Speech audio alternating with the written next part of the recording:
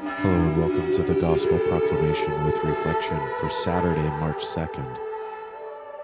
I will leave this place and go to my Father and say, Father, I have sinned against heaven and against you. The Lord be with you. A reading from the Holy Gospel according to Luke. Glory be to you, O Lord. The tax collectors and the sinners were all seeking the company of Jesus to hear what he had to say. And the Pharisees and the scribes complained. This man, they said, welcomes sinners and eats with them. So he spoke this parable to him. A man had 2 sons. The younger said to his father, Father, let me have the share of the estate that would come to me. So the father divided the property between them, and days later the younger son got together everything he had and left for a distant country, where he squandered his money on a life of debauchery. When he had spent it all, that country experienced a severe famine, and now he began to feel the pinch. So he hired himself out to one of the local inhabitants, who put him on his farm to feed the pigs. And he would willingly have filled his belly with the husks the pigs were eating, but no one offered him anything. Then he came to his senses and said, How many of my father's paid servants have more food than they want, and here I am dying of hunger? I will leave this place and go to my father and say, Father, I have sinned against heaven and against you. I no longer be called your son. Treat me as one of your paid servants. So he left the place and went back to his father. While he was still a long way off, his father saw him and was moved with pity. He ran to the boy, clasped him in his arms, and kissed him tenderly. Then his son said, Father, I've sinned against heaven and against you. I no longer deserve to be called your son. But the father said to his servants, Quick, bring the best robe and put it on him. Put a ring on his finger and sandals on his feet. Bring the calf that we've been fattening and kill it. We are going to have a feast, a celebration, because this son of mine was dead, and as he came back to life, he was lost and is found. And they began to celebrate. Now the elder son was out in the fields, and on his way back, as he drew near the house, he could hear music and dancing.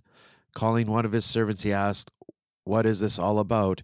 Your brother has come back home, replied the servant, and your father killed the fat that we were fattening because he's got him back safe and sound. He was angry then and refused to go in, and his father came out and pleaded with him, but he answered his father, Look, all these years I've slaved for you and never once disobeyed your orders, yet you never offered me as much as a kid for me to celebrate with my friends. But this son of yours, when he comes back after swallowing up your property, he and his women, you kill the calf that has been fattened. The father said, My son, you are with me always, and I have is yours.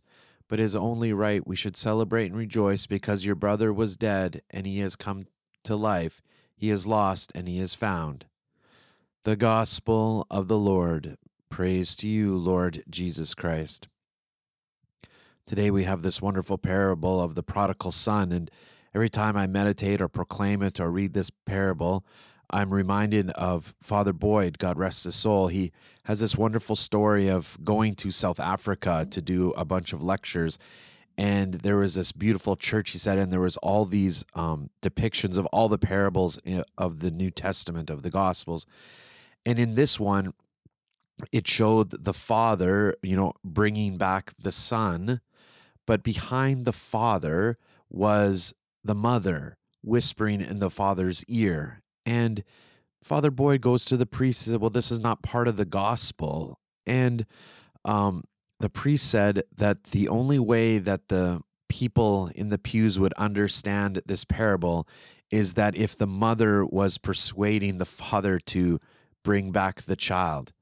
This is awesome, I think. This is a great way of enculturation of the Gospels. And it's not that the people in the pews thought that this was part of the gospel, Rever, but in their cultural reality, this would be what would be proper. The mother talks to the father.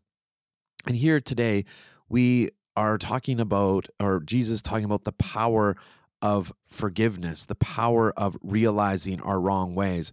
This is something that is sometimes cheapened in our modern world.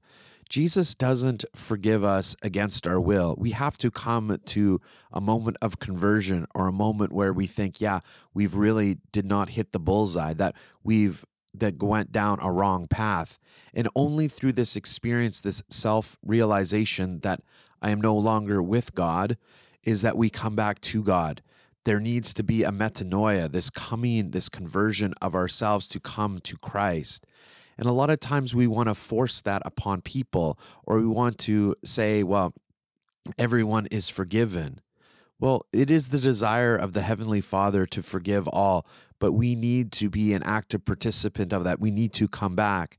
This is why at the last part here with the good son, he doesn't realize how good he's had it. In a sense, is that he has this great fidelity to the Father. And through that, it should bring him joy. But instead, it brings him resentment. Why? Because he did all those things not out of love, but out of duty. This is another key point in this parable, is that when we go and follow Jesus Christ and his church, when we do what Christ asks us to do, we need to do that out of love. And yes, I think it's a good starting point just to do it out of obedience, just because Jesus says so. But as we mature in our faith, we need to come to an understanding that we need to do those in love. We need to do those because we desire it, not because it was imposed upon us.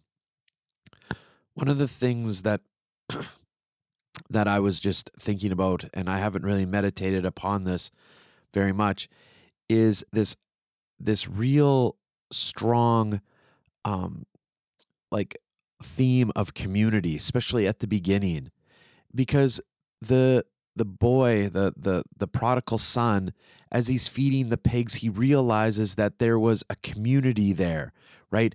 Because he said no one even offered to help him out because he's in a foreign land. I think community is very important in order to bring people to Christ. Here is this man that encountered community, encountered a good functioning sort of family. And when he deserted that, when he went away from that, he realized how important that was, even in a practical way, even in a natural way of just feeding him during a time of when there was drought in the land. When he was in his own community, everyone would help each other out. This is what he realizes in this foreign land. So today, let us be reminded of the power of conversion, and let us not be resentful for people who, during a life just like the prodigal son of debauchery, come to know and love Jesus Christ, because we who are close to Christ, that is a reward in of itself. This is, out of love, and gives us this joy here on earth. You must rejoice, my son, for your brother is dead and has come back to life. He was lost and is found. The Lord be with you.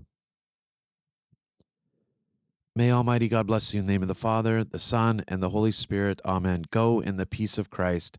Thanks be to God.